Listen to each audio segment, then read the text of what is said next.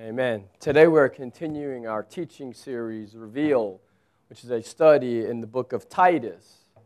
In case you weren't here the last couple of weeks, the book of Titus is written by the Apostle Paul, so it's indeed a letter written by the Apostle and directed towards his young associate, who is the pastor in the island of Crete. And so what we know from the Scriptures is that Paul had gone to the island of Crete, he had shared the gospel, he had planted churches, and then he left young Pastor Titus to put in order, as we saw last week, into all the churches and to help them to be healthy.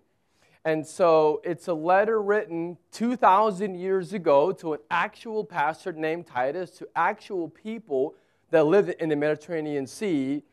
And even though it's an old book, it was written, yes, by the Apostle Paul, but inspired by the Spirit of Jesus himself, and is profitable for us today. And so there is much that the book of Titus has to speak to us today, meeting in the Emirates Park Zoo, the Evangelical Community Church off island.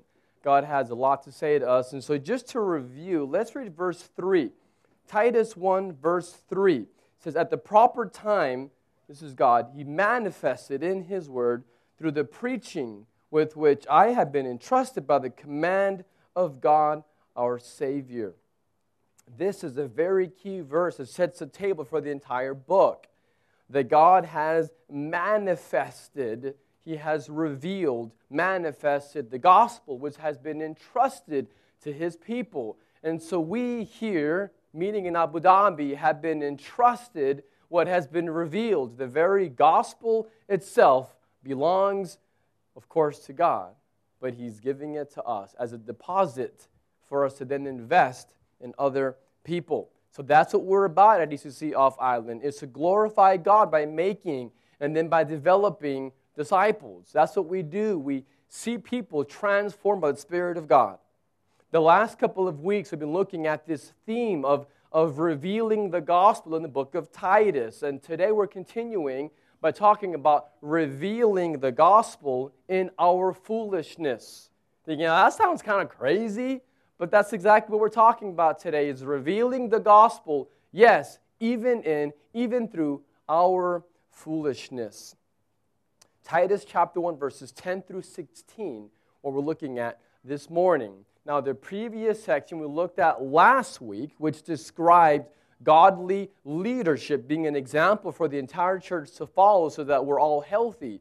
The last few words in verse 9, the previous paragraph, you might remember, it says that those that God has given the privilege and the responsibility to lead, it says, are to rebuke those who contradict sound doctrine. And so he is saying that those in leadership, elders and pastors, are called here to rebuke those that would say something that would be unbiblical. In verses 10 through 16, he defines exactly how that should happen. So let's read verses 10 through 16 together. "For there are many who are insubordinate, empty talkers, and deceivers, especially those of the circumcision party. They must be silenced, since they are upsetting whole families by teaching for shameful gain what they ought not to teach. One of the Cretans, a prophet of their own, said, 'Cretans are always liars, evil beasts, lazy gluttons.' This testimony is true. Therefore, rebuke them sharply, that they may be sound in faith, not devoting themselves to Jewish myths and the commands of people who turn away from the truth. To the pure, all things are pure, but to the defiled and unbelieving, nothing is pure. But both their minds and their consciences are defiled. They profess to know God, but they deny Him by their works. They are detestable, disobedient, unfit for any good work." Now, if you're a guest today, we are very thankful to have you here today. And you're probably thinking, man, I don't know about this passage that they're preaching on today. It doesn't seem like it's a very uplifting, a very fun text. But see, that's the beauty of looking through God's Word and picking a book, in this case Titus, and working through it from verse 1 to the last verse. Because what it does, honestly, it forces me to do something. It constrains me, as the one that has been given the privilege of sharing God's Word with you. is I could very easily pick and choose all kinds of passages that I think would be fun and what everyone would just love, and it's so much better, we might think, but that's actually not better.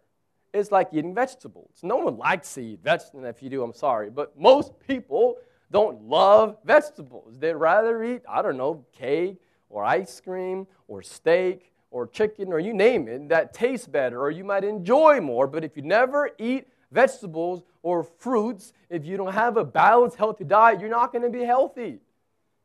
And so what happens is when we look at God's Word expositorily, when we look at it and we exposit and look at the verses in context, we're eating vegetables. And today is kind of eating some vegetables is what it is. And so it's part of a healthy diet so that we're all healthy. And so let's look at this together, okay? Before we're too hard on the Cretans in the original context, man, they were foolish, and man, they were lazy gluttons and beasts and all of this negative language. The reality in this text is showing us that there is foolishness in the church. There was foolishness in the church in Crete, and if we're very frank, there's foolishness in every church. And you know why? Here's why. Because all people are messy. We're all messy. Now, you might think, well, I'm not messy, I'm neat. Now, my husband, he's messy. No, I don't just mean that he doesn't clean the sink or leaves clothes on the floor, bad hygiene. I'm not talking about that kind of messy. I'm talking spiritually, emotionally. Every one of us has struggles. Every one of us has things that are difficult for us, that we have to work through. And so in a very real sense, all of us can be foolish, and all of us are messy, because people are messy. So the main idea from this text is that God's glory is revealed when His people will embrace correction. So the main idea from this paragraph we're looking at today is that God's glory is revealed. That's the theme for the book. God's glory is revealed when His people embrace correction. And it's very important because we all need correction, because we all have struggles. And so when we seek to correct foolishness, and then when we receive correction, God's glory is revealed in and through us. So when we are humbled enough to receive correction and love enough to give grace-filled correction, then as a faith family, we will clearly display God's glory. So let's look together at 3 truths about correction and how we as a faith family, in the middle of our struggles, in the middle of our messiness, in the middle of our lives, which are far from perfect, how can we as a people display God's glory while we understand correction? Number 1, let's look at the need for correction. So the first truth is the need for correction. Let's read verse 10 again. For there are many who are insubordinate, empty talkers, and deceivers, especially those of the circumcision party. So what we see here is the Apostle Paul is telling Pastor Titus, hey, there's some foolishness in the church and needs to be corrected because there's humans in there. And so he calls the leadership, in the previous verses 5 through 9, it describes godly church leadership. So now he's calling the church leaders, he says, to address, to correct. He says, correct what? He says that there are these false teachers. And he says there are many, Paul says. So there were apparently many people that were in the church that were false teachers. And so it was an unhealthy context. So apparently people were teaching, and they were spreading lies, and they were being very divisive. And Paul calls them insubordinate, which means rebellious. It means arrogant, unwilling to submit to authority or to leadership. He then calls them empty talkers. It means that they were very persuasive. They were able to say things that sounded really good, but really were hollow and were empty. So like a person that can say a lot or talk a lot, but say nothing. Know anyone like that? Don't point or raise your hands. But we all know people that can talk, but you're like, what are you saying? There's no substance. It's just chatter. And that's what they were. It was empty talking. And then he calls them deceivers. They were deceiving people for shameful gain, it says. Now, when someone is deceiving, they can look good. All the appearances of being holy and spiritual, but on the inside, very self-focused. And so who specifically were these people that were causing division? And it says upsetting whole households. He identifies them. They were known. They were in leadership positions because they were teaching. And he calls them the circumcision party. You're thinking the circumcision party is not exactly like a fun party to go to when you're talking about circumcision. It's not the kind of party where you wear party hats and streamers and have a party. No, that's not what he's talking about. He's talking about a group of people that were of the circumcision. Well, what is that? What is this group? Who were they? Well, there were people that were Jewish in background. And so these are people that had Jewish heritage and Jewish tradition. And they were used to certain religious expressions, things like circumcision. The Jews circumcised their boys on the 8th day after birth. And so circumcision was an expression of their faith in God. They also observed Passover. They observed the Sabbath. And they even had to eat certain foods. They had these dietary laws. And so certain foods that they could and could not eat. And so all of these were expressions of the faith of those that were Jewish. And so the circumcision party were people that were in the church who were teaching, that were saying, okay, you believe in Jesus? That's good. Jesus will save you because he died on the cross. He paid the penalty for your sins. And so you can repent and believe in Jesus and you can be saved. But you also have to observe the Old Testament laws, like the food laws and circumcision and all of those kinds of things and sacrifices. And so they were saying, yes, it's Jesus plus Old Testament law. Now here's a question that we need to really think about. Has anyone ever been saved by observing the Old Testament law? What about believers in the Old Testament before Jesus came? Were they saved by observing the law, by keeping Passover, being circumcised, and doing all of the rituals, and observing the law that God gave them? Did that save them? Does this party have a point that needs to be considered? Well, let's look at this together for a few minutes. The law had two purposes. The first purpose for the Old Testament law is that it revealed God's character. And so the reason why God gave his people his law is so they would know what he is like. And God is holy. And he wanted a people to reflect his character that were equally holy. And so there's this mantra repeated, be holy for I am holy. And so God wanted his people that belongs to him to be set apart, to be holy, to be different from the rest of the nations. And so how are they to look different? Well, they would be circumcised and they would eat different things. And these were ways that they could demonstrate our God in heaven is real and he is holy and our lives look different from the rest of the nations. And so the law, first of all, was to reveal God's holy character. Second reason for the law was to reveal human sinfulness. The very same law that showed God as beautiful and transcendent, as holy, is the very same law that exposes humans as falling short. It exposes me and it exposes you. When we read the laws and we realize that we can't measure up, that we're not good enough, the law was intended to drive us to our knees and to say, God, I can't do this. I can't keep the law. And then to place our faith in God. Like Abraham did. He was saved by his faith. Like Moses was. Like David was. Like every other believer in the Old Testament. They were saved because of their faith in God. Because the law showed them that they weren't good enough. That they couldn't reach God's holy standard of perfection. And things like circumcision and keeping the laws and all of these externals were simply meant to be external demonstrations of an internal trust in God, of their faith. Much like today, we have communion, which we'll do next week, and baptism. Those are our externals. Those are ways that we show our faith publicly. We do it once a month. We get together, we have communion. It's our way of saying, hey, you know what? Jesus died for us, and we do this symbol, and it shows the outward expression of our inward faith. And that's what the law was meant to be in the first place, and all those expressions of it. And so the law has never saved anyone. But God kept His standard. So someone had to keep the law. And so who kept the law?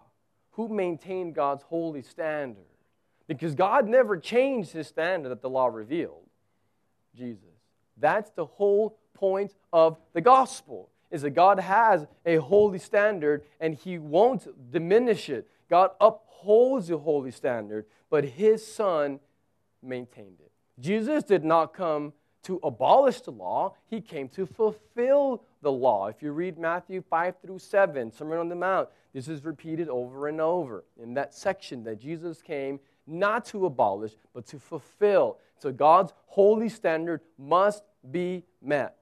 You must be perfect. You must be righteous. And you must be holy to be in God's presence.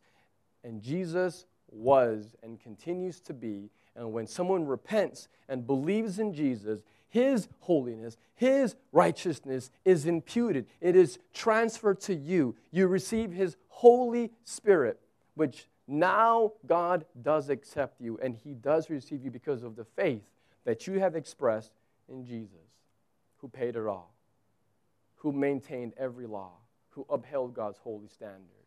So the law shows God's holiness, and it shows our need for a Savior, and it all points to Christ. And so when you have people that are saying, you have to do these things, you have to maintain the Old Testament law to be saved, they're robbing the gospel of its glory. They're robbing the cross of its glory. They're robbing Jesus of what He came to do, which is to do it for us. So the gospel says, I'm not good enough. Jesus did it for me. And so these people that were legalistic are saying, no, you have to earn it.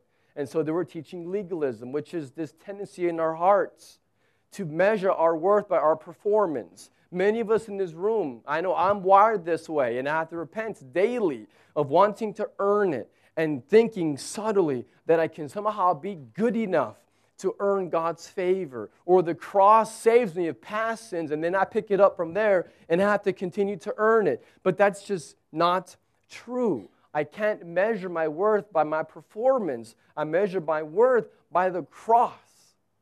Jesus did it, and I respond with faith. And so legalism is dangerous to the gospel, and we must not maintain that mentality like what was being taught in the first century church there in Crete. So he is calling the church to understand. He's calling the leadership to take action and not allow this very dangerous, unbiblical truth to be spread in the churches. And so verse 12, let's read that again. This is kind of mean, but verse 11 and 12, he says, they must be silenced, since they're upsetting whole families by teaching for shameful gain what they ought not to teach. One of the Cretans, a prophet of their own, said, Cretans are always liars, evil beasts, and lazy gluttons. Isn't that a compliment? I mean, that's not very nice, but here's the thing. This was actually a 6th century BC Greek poet, all right? So this is one of their own people that said this about Cretans, that they were very immoral and lazy, and Paul's just quoting one of their own poets, and he says, one of their, he calls him a prophet, says this, and so apparently there was a lot of immorality and laziness, and it just wasn't a great place to live at the time. And apparently it was still true 600 years later. And it says they must be silenced because they're upsetting. They're causing division in the church. And it's for shameful gain. It's about their own selfish agenda. But see, guys, here's the problem that we have to remember. Is we read this, and it's absolute truth revealed to us from God. But then you know what happens? We think, well, I'm not of the circumcision party. That's not me. I'm not preaching that, so I'm good. I can just go get some lunch in a few minutes, and I don't have to worry about today's sermon because it doesn't really apply to me. If I were someone preaching that, then maybe I have to consider changing my ways. But I'm not, so I'm good. Halas, right? We have to look at this, that there are timeless truths that are revealed here that apply to all of us. This selfishness, sin destroys relationships. Selfish motives. I'm telling you, we have to think through this. Let me help you think through what happens when we have selfish motives and what it does to our relationships. Those of you that are married, this is huge. But even if you're single, I'm telling you, coworkers, other friends, sin destroys relationships. It usually begins when you have some kind of a struggle. Maybe work is very difficult. Maybe you have a health problem. Or something happens in life and it's just difficult circumstances beyond your control. But what happens is whenever hard things happen, we have to then turn to God. We have to draw near to Him and say, Lord, I need you. Every hour I need you. And we should turn to Him when it's hard. But a lot of times, what do? We turn to other things to find comfort and to find joy and to find meaning and to find coping. It's just trying to just survive. And so we turn to other things. And what happens is 3 things happen. The first thing that happens to us is we get very self-centered. We become very self-centered. And so what happens is we have rejected God because of the pain, the frustration, whatever it might be. And so we become very self-centered. And we slowly drift away from God. And so not because God is no longer the center, we're not living for His glory, we're not delighting in Him, we have created a void in our heart because we pushed God out. You see, but here's the problem. Your heart's not going to stay empty. You're going to fill it. Guess with what? With you. When you push God out and you reject Him, the void will not stay there. You will, by your very nature, we will all fill it. And we will fill it with ourselves, with our own selfish desires. And so then what happens is we start looking around to our wife, husband, friends, whomever, and then we start asking ourselves, what's best for me? Very subtly. But we approach our wife or our husband or whomever, and we start asking, whether it's in our head or whether it's out loud, what's best for me? We become very self-centered. We need to stop right there, but usually we don't. And so it progresses to the second one. After we become self-centered, you know what happens after that? We become self-ruled, ruling, having authority. So all of a sudden, God's no longer the authority. I'm the authority. I focus on me and what I want selfishly. And so now all of a sudden, God's wise and loving rule is rejected.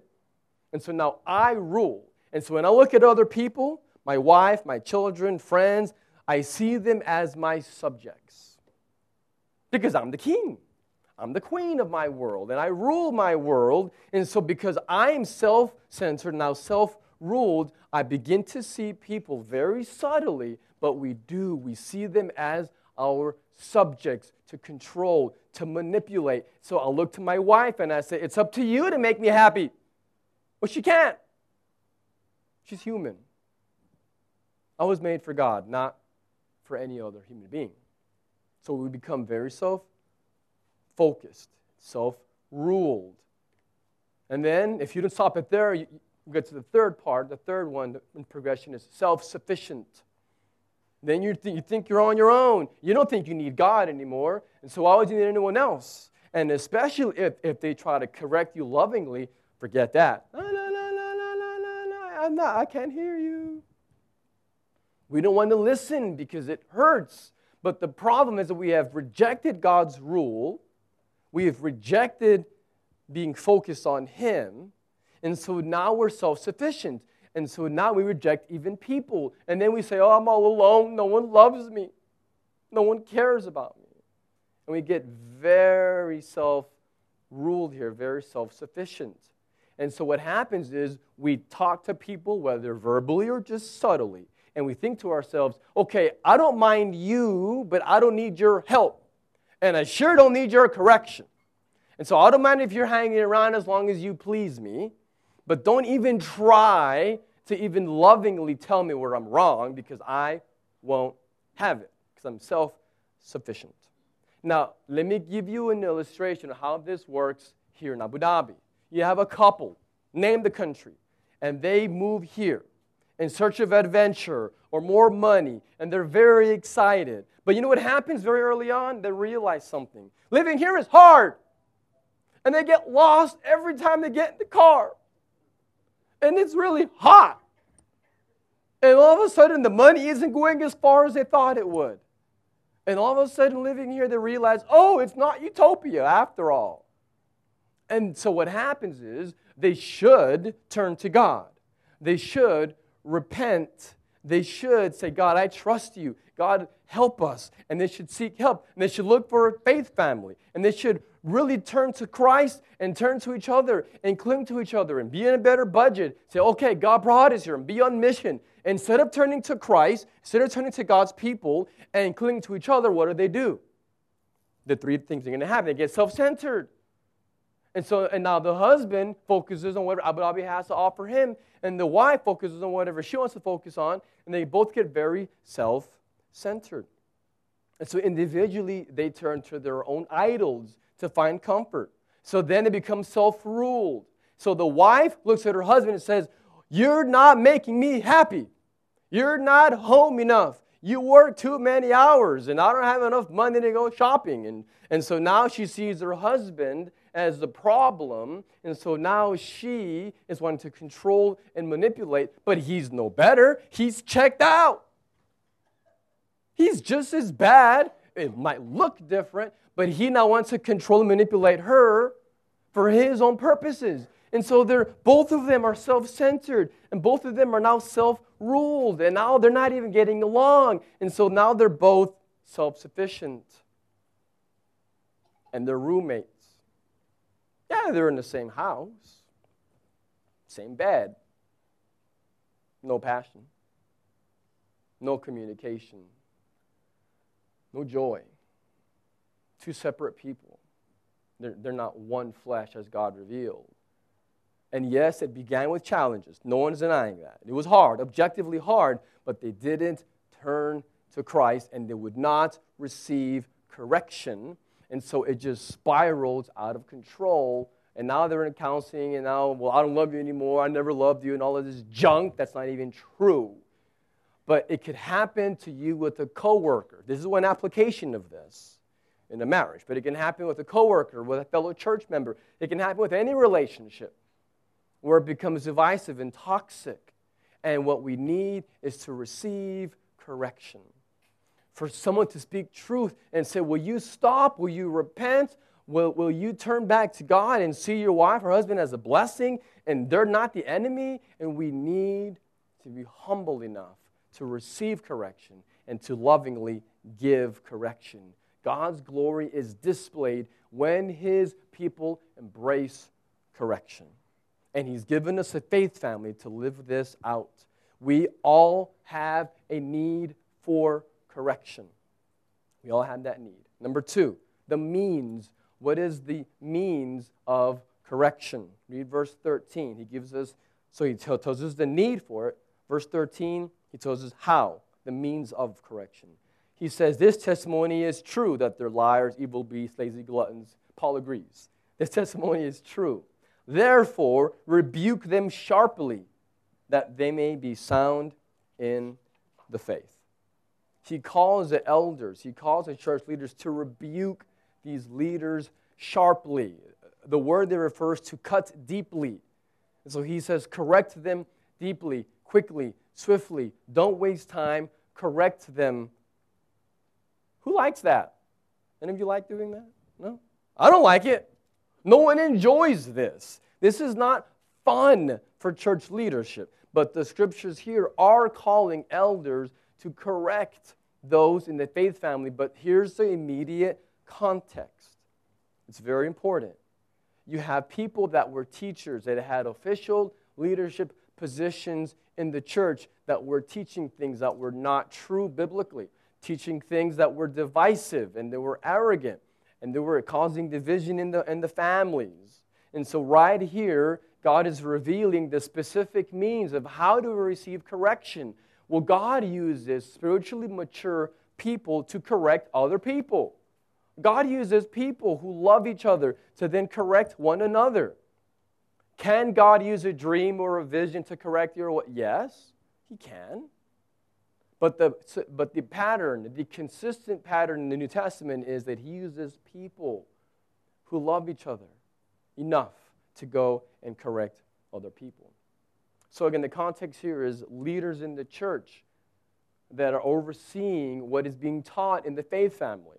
And so everything that is taught at ECC Off Island must be biblical. It has to be. And by the way, not just from the front here on Friday mornings, but in our children's classes, in our youth classes, in our home groups, and every single venue in our church where the word is being talked about and taught in the ministry, in the gathering of our church, has to be biblical. And so I'm serious. If you ever go to a home group, or if you ever hear anything taught from the front that you believe is not biblical, you must say something. Not on Facebook. I didn't say gossip. I didn't say go create your own other group and talk about what. No. I didn't say be divisive yourself, okay? If you go to a home group, and I'm serious, if you hear something that in your spirit you think, oh, I don't know about that. I don't think that's right biblically. You can go talk to the home group leader in private and say, hey, can you explain that to me? Because I'm not really sure I know what you mean by what you said the other day in the home group. Go talk to that person. And if you're not getting anywhere, if that's not working, then come talk to one of the elders and say, this was taught. I'm just confused. I don't really know. Can you help me with this? Because sometimes we as elders don't even know it's being taught because I don't go to every group. Now, I am rotating, but I'm not there every single week. And so we need to make sure that as a faith family that we are really guarding that what is being taught and said is biblical. And so this is just maintaining the purity of our church. And we all need to be doing this. Now, if you hear someone that is saying something divisive or that's gossip, well, you should go to the person and say, maybe you should go to the person you're talking about. Like, why are you telling me about that other person? And so if one of you has a problem with someone else, then you should go to that person and work it out. If you hear gossip, encourage that person to go talk to whomever they were talking about. But see, here's the thing. We can all do this. And sometimes you're not even thinking about it. And it just kind of happens. You just kind of say it. It can happen to any of us. If you do and you hear about it and you know who you've offended, go to that person. Ask for forgiveness. It's important for us to maintain unity in our church. And if you hear someone talking about church leadership, now that's where it's hard. Okay, I'm being honest with you. This is tricky and it's difficult. Pray for discernment. If you hear someone that is talking bad about whomever, church leadership decisions, and encourage the person, hey, just go talk to the elder or whomever it might be. We want to have an open door policy, and we want to talk about whatever is troubling you. We want to make sure that our church really does have unity. But the goal, we must not forget, is that we would all love God more. And so the means here is people loving people enough to go and talk to them. He says here in verse 13 that they may be sound in the faith. That's what Paul wants from them, that they may be sound in the faith. That's what we want. Unity in our church. All of us would be sound. Verse 14, here's what he says. Not devoting themselves to Jewish myths and the commands of people who turned away from the truth. So he's saying, don't believe lies. People who have turned away from the truth and are believing myths and man-made things that's not in the Bible. We must all believe the truth. And here's why. Because Satan's lying to us. Every single day, every single one of us that knows and loves Jesus, we are attacked by our enemy. He doesn't want you to be healthy or our church to be healthy. He wants us defeated. He wants us to be struggling. He wants us to be bickering and to not have any unity.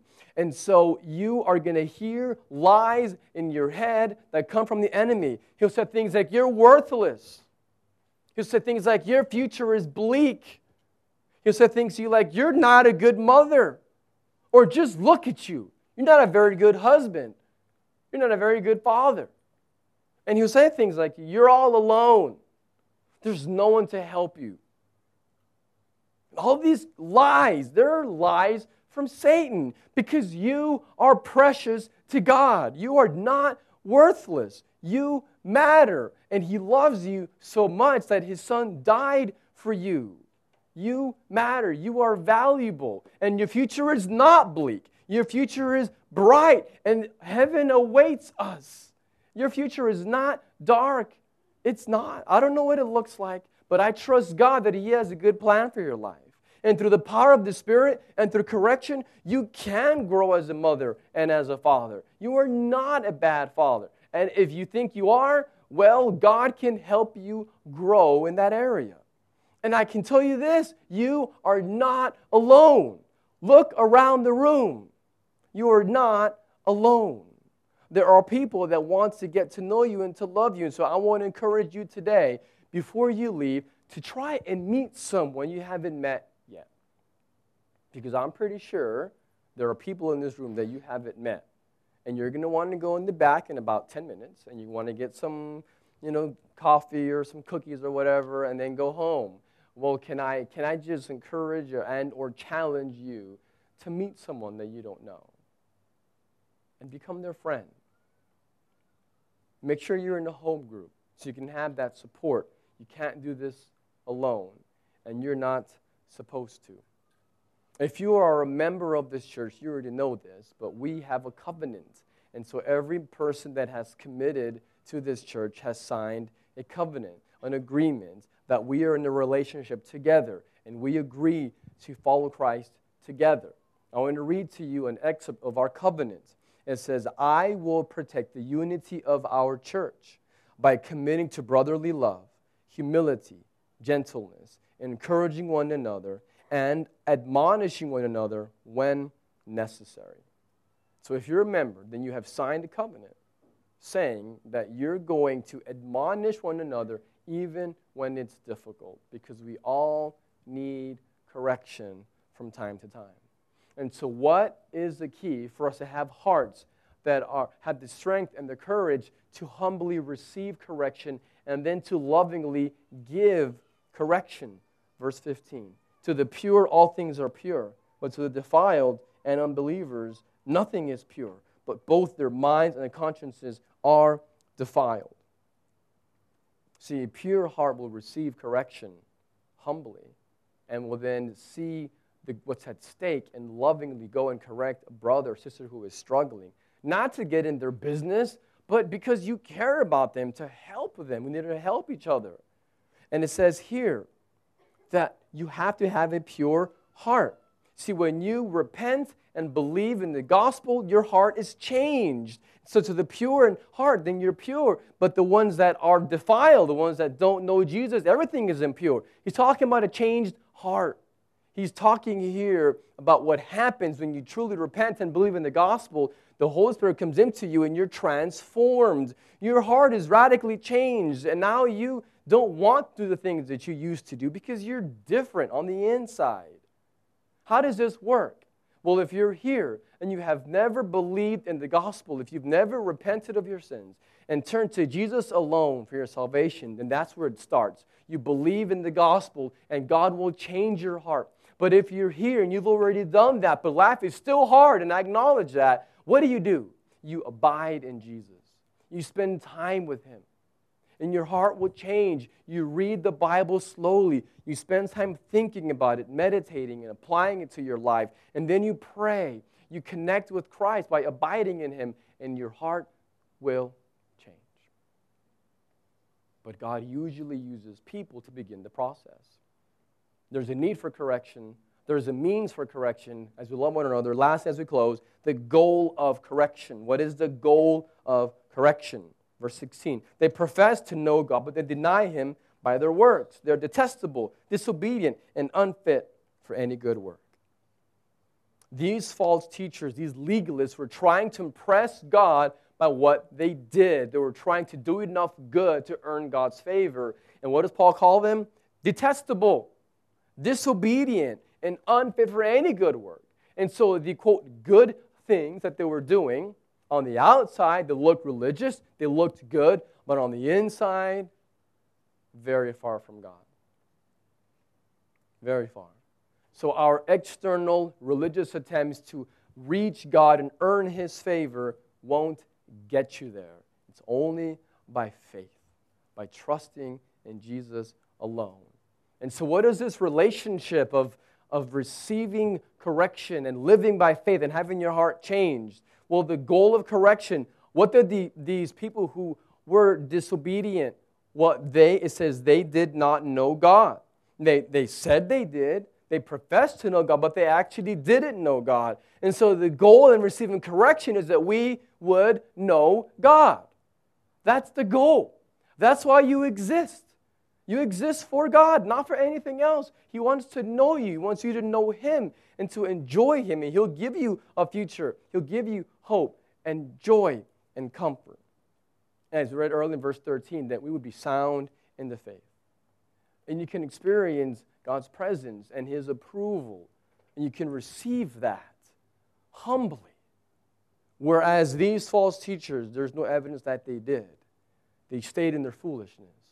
We had the opportunity to humbly receive truth and respond where now we say we know God and we're transformed by Him. I'm going to give you a brief story. I know time is about up, but when I was in college, I had met this beautiful blonde up here in the front row, and we were dating, and I so loved her, wanted to marry her, and I really liked her, but I did not like her mother. To be honest, it's terrible. I'll be honest with you.